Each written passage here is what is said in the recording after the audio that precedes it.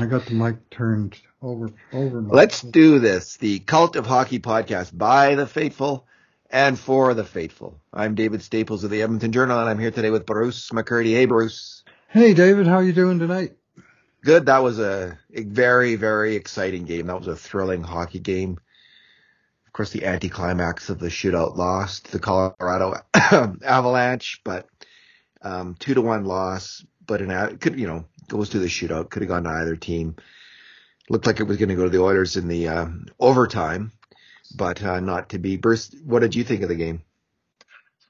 Playoff hockey, really. It was, very high intensity, back and forth, some heavy hitting going on, a little bit of dirty stuff. Refs letting everything go until late, and stellar first class goaltending at both ends of the sheet.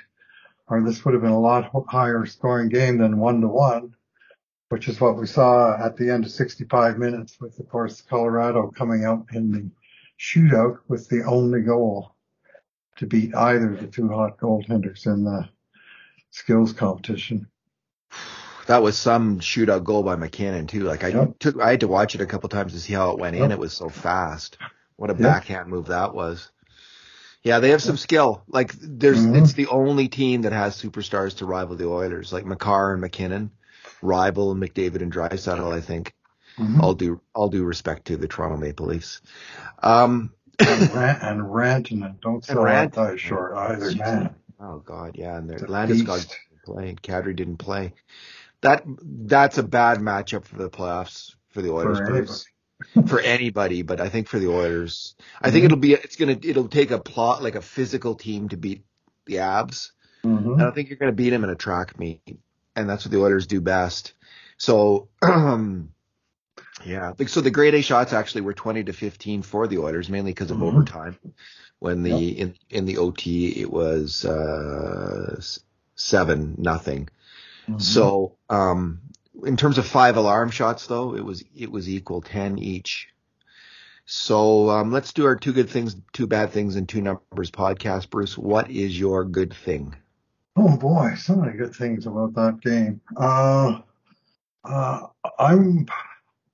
I guess I'm going to wimp out and say the quality of the hockey game was a good thing. I mean, that was 2 top NHL teams just hammering away at each other for 65 minutes, with goaltending, as mentioned earlier.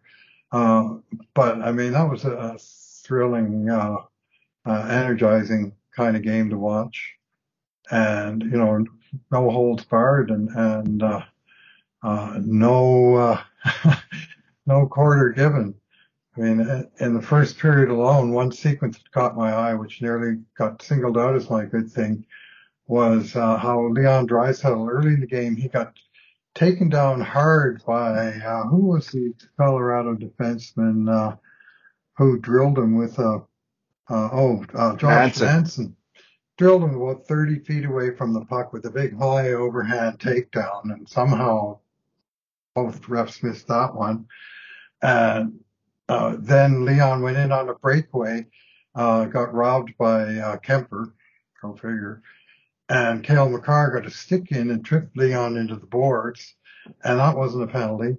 So Leon decided to take the law into his own hands. So, well, no penalties then. I guess I'm going to throw my weight around a little bit. And he absolutely mashed Andrei Burakovsky with a reverse hit. Shiver me timbers. Just blew him away. The puck came around. Burakovsky tried to check Leon. Said, how about I check you instead? Put him on his ass. And then he crushed Andrew Cogliano seconds before the end of the first period with another heavy hit. And that was, I think we got a little glimpse of the playoff Leon through much of this game. But not just him, hardly just him. It was a real strong effort by across the lineup, I thought. And credit both teams. I mean, Colorado played in Winnipeg last night, and they played an overtime game in Winnipeg, and they came back to play another overtime game in Edmonton next night, found a way to win both. So they're a powerhouse. And Edmonton, I mean, you say the matchup isn't good. Well, that's 2 games this year, and one was 2-2 and one was 1-1. The Oilers were right there with them in both games. Yeah, I don't know. I don't like it. But another guy I think we saw a little bit of his playoff game was Foegele. Yeah, he was good. I think we're going to like him in the playoffs. He's a rugged player. He's starting to score after being snake bitten. Talk about snake bitten. He has to pull the RB. Like, find that snake and hack it to death, because 5 shots tonight, and at least 3 of them were 5 potential alarms. goals. Yeah, a great deflection and 2 wicked setups by McDavid. Yes, so both times he did the right thing. He fired right away. He got the puck hard on the net and up. But what he didn't do was put it in the short side. He drilled it into the middle of the net. Both times Kemper just swung out of nowhere, and his left arm, I think both times, got a piece of the shot and kept it shoulder on one, and it rippled his arm pad on the second one. And that was just a minute or so before Colorado tied it up. It would have been a dagger of a goal. And he just can't buy one. Yeah, those were 2 really good shots, so I don't want to criticize him too much. Although I got the feeling like if it was an elite sniper, they would have scored on one of those 2 shots. Like if it was Rantanen taking those shots or Draisaitl taking those shots, he would have drained one of them because they would have placed him a little bit better. But he really did get off. He raised them both. He got them off fast. They were hard shots, so it's not much to complain about. Great saves by the goalie. You know, the skill level, Bruce, watching that game, it's almost unreal, the amount of ability and skill the players have. You know, just to pick pucks off these pucks are being passed around so fast. 70 miles an hour, 60 miles an hour. I don't know how fast the passes. They're just hard passes, you know, in traffic, and they're just picking them up easily, making plays. It's just such a level of NHL skill is just getting so high compared to the hockey that we watched, let's say in the 70s. Just different, and even the 80s. This is just such a different level. Players like Cale Makar and McDavid, they are unreal. It's hard to imagine the plays they make, how people can do these things, but they make them all the time. It's just routine. And even the weaker players on the ice also make really great plays. So with the puck, so it was a fantastic skill game. You know, one of the highest level of skills I've ever seen in a hockey game. And I agree with you on that Draisaitl hit. It was almost cartoonish. It was almost like it was from a superhero movie, the way that he hit the guy, and the guy just went flying. Mm-hmm. You know, like in Hollywood, they have the cord attached to the guy, and they pull him into the wall to make the movement fast. Well, that's what it looked like. He just looked like he just got sent flying crazy into the wall there. My good thing, Bruce, will be Mikko Koskinen. Could be, you know, if we were nonpartisan, it could be Darcy Kemper. They both were. Kemper probably in the end outplayed Koskinen, which is saying a ton because Mikko Koskinen was so good in that game. He looked as good as he's looked all year long in the Nets. He looked fantastic. He looked like the Koskinen that we have seen in the past, who's on his game sharp, and they're not beating him. The one goal that did beat him was kind of a weird rebound in front of the net from a point shot that went, you know, flying over to the side, and that's going to happen now and then. McKinnon did. Go ahead. Oh, you're frozen. It's not a good sign. Yeah, so that was just an incredible play by, or it was a fluky play. All right, Bruce, what I'm gonna do is just stop this and we'll pick it up in a second here because I don't see you coming back.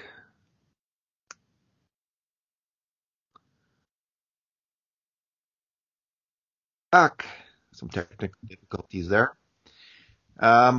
Bruce, you got a bad thing, or do you want me to go ahead? Yeah, you go first. I'm sort of getting recombobulated. My computer died. My bad thing could be Nuge not scoring it over on the power play at overtime, but I won't go with that. That was a great save by Kemper. The Oilers did have some defensive breakdowns, and one in particular kind of got my dander up. Happens late in the first period, and it actually leads to 3 grade A shots, 2 of them 5-alarm shots in a row. Mm-hmm. And it starts with Evander Kane making a turnover in the offensive zone, and this leads to a rush in, or maybe it's the neutral zone in the middle. You know, it leads to a rush where where he has a chance to get back, and he's just, instead of getting back on the play, he's just way out of the play. So not only does he make the turnover, but on the back check, he's completely out to lunch. And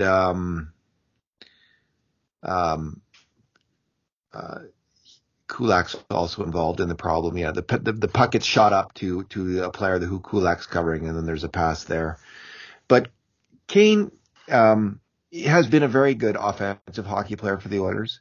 He has been a great physical player, Bruce, but his defense has not been great. His defense has been okay-ish. And there's been some lapses. And, you know, this isn't uncommon with offensive players, but you can't have it with the Oilers' offensive players. If they want to win in the playoffs, they can't have that.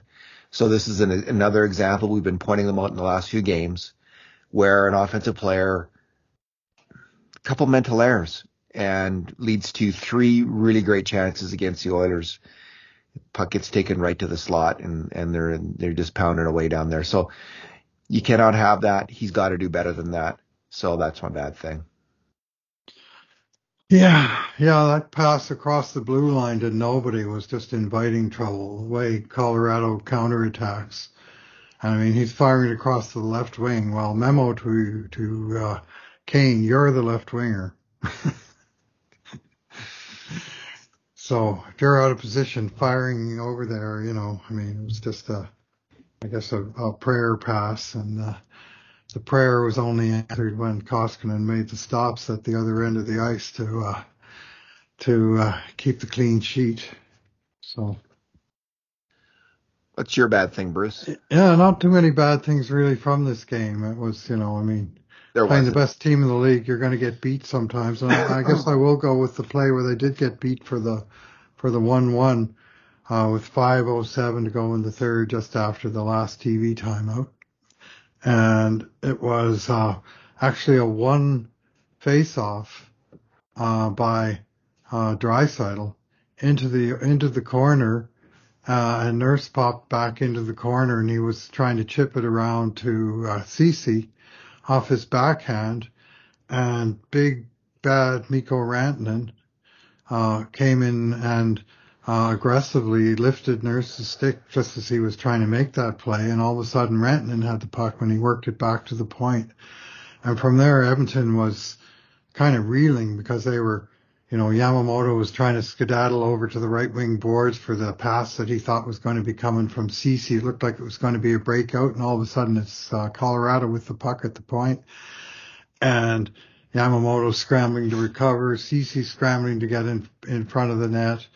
The point shot comes through. I think it bounces off of, was it Nichushkin in front? Yes. Devin Taves outside shot. It hit Nichushkin and bounced right to Nathan MacKinnon of all people. And I'm not sure anybody really did anything wrong after that. Just MacKinnon made a great play to handle the puck and get it upstairs and inside the post to beat a diving Koskinen. And it was, I mean, to say Nurse made a flagrant turnover would be a mistake because, let's give credit where due here. Mikko Rantanen made a terrific play there to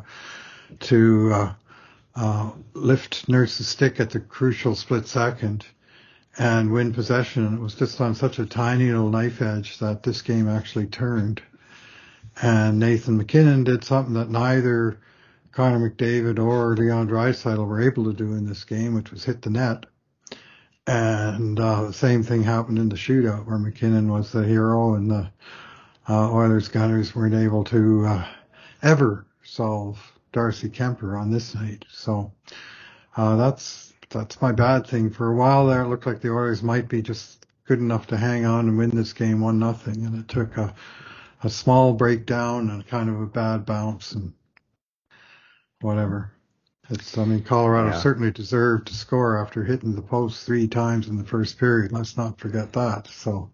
Yeah, and as you pointed out, in the same spot on the post. Same post, same right post. Same spot almost. They hit the post. Bang, bang, bang. Yeah, that was a weird goal. It was an uncontested outside shot. Mm-hmm. And it was just, Draisaitl was kind of handcuffed because Nurse Nurse's, he lost the battle, and it was a bad loss because it left the Oilers in a really tough position, because there was both a point man and someone in the high slot, and Draisaitl couldn't go cover the point because he's got to block off that pass to the guy in the high slot. So it goes to the point, and it's an uncontested shot.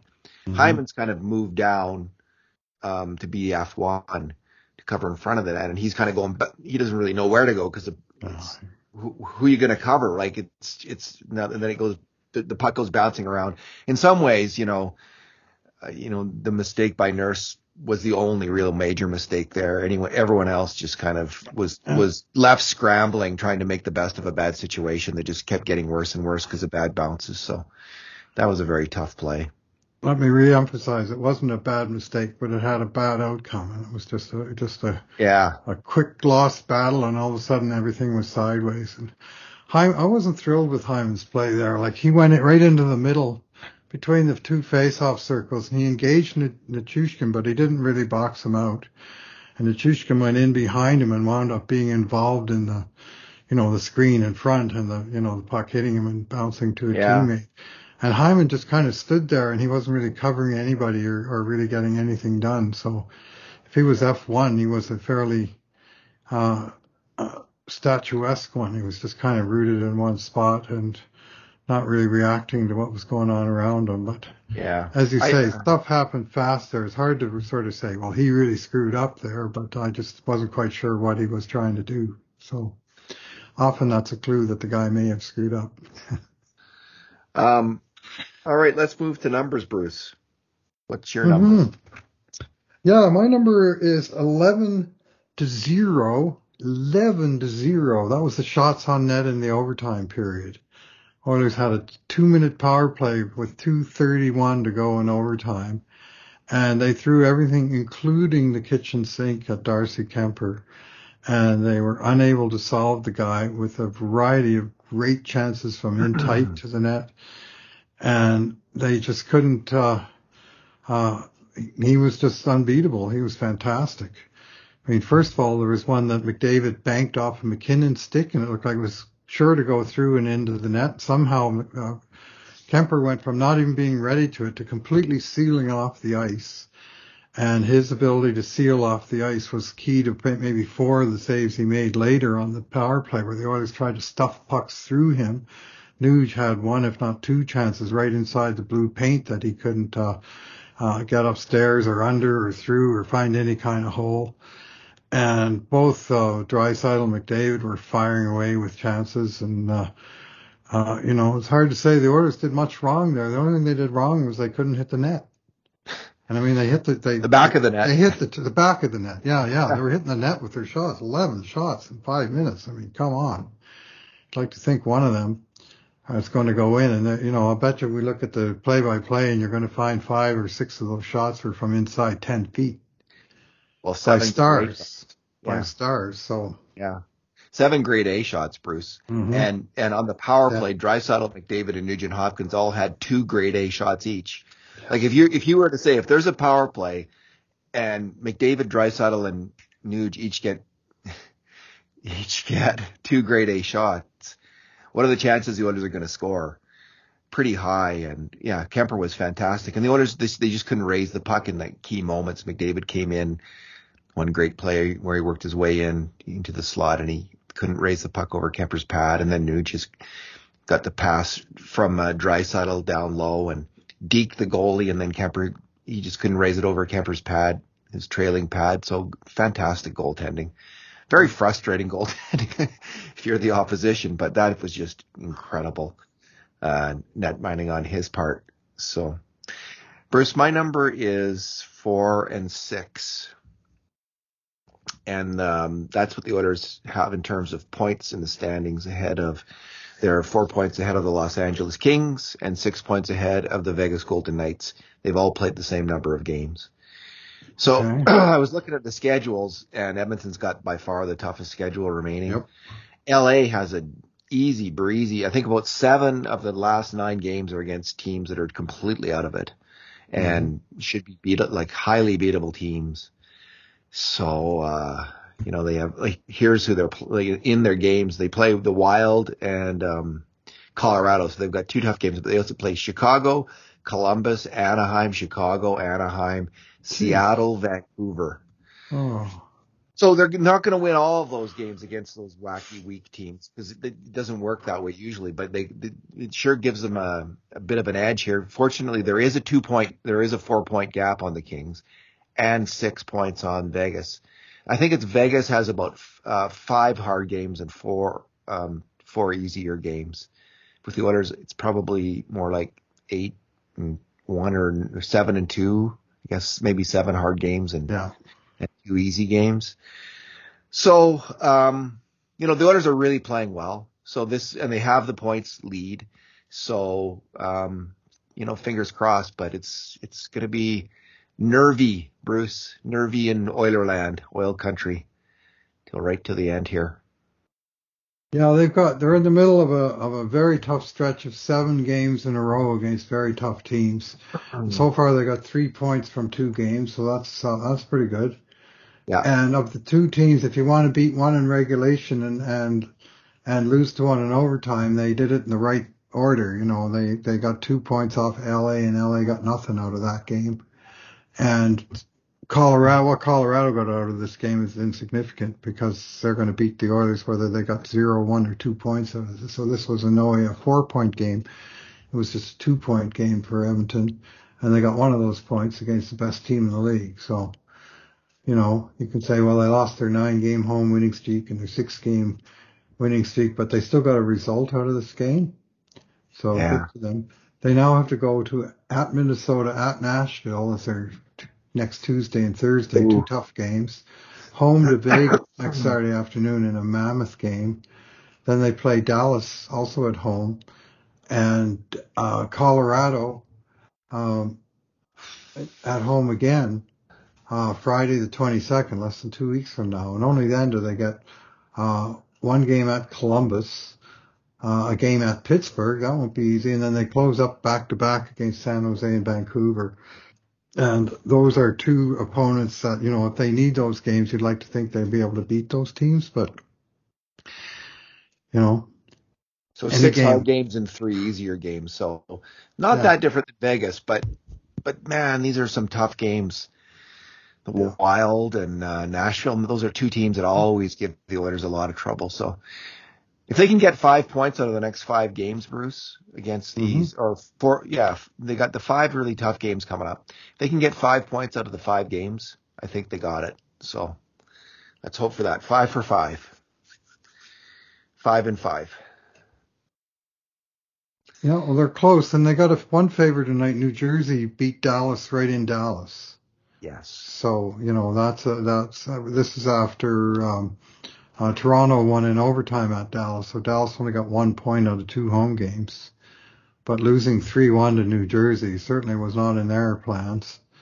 And the Oilers, they really just need one of the top 9 teams to fall off, and they're in the playoffs. But I'm pretty sure most would agree you'd rather be in the top 3 in the Pacific and not have to maybe face Colorado right off the bat in the playoffs.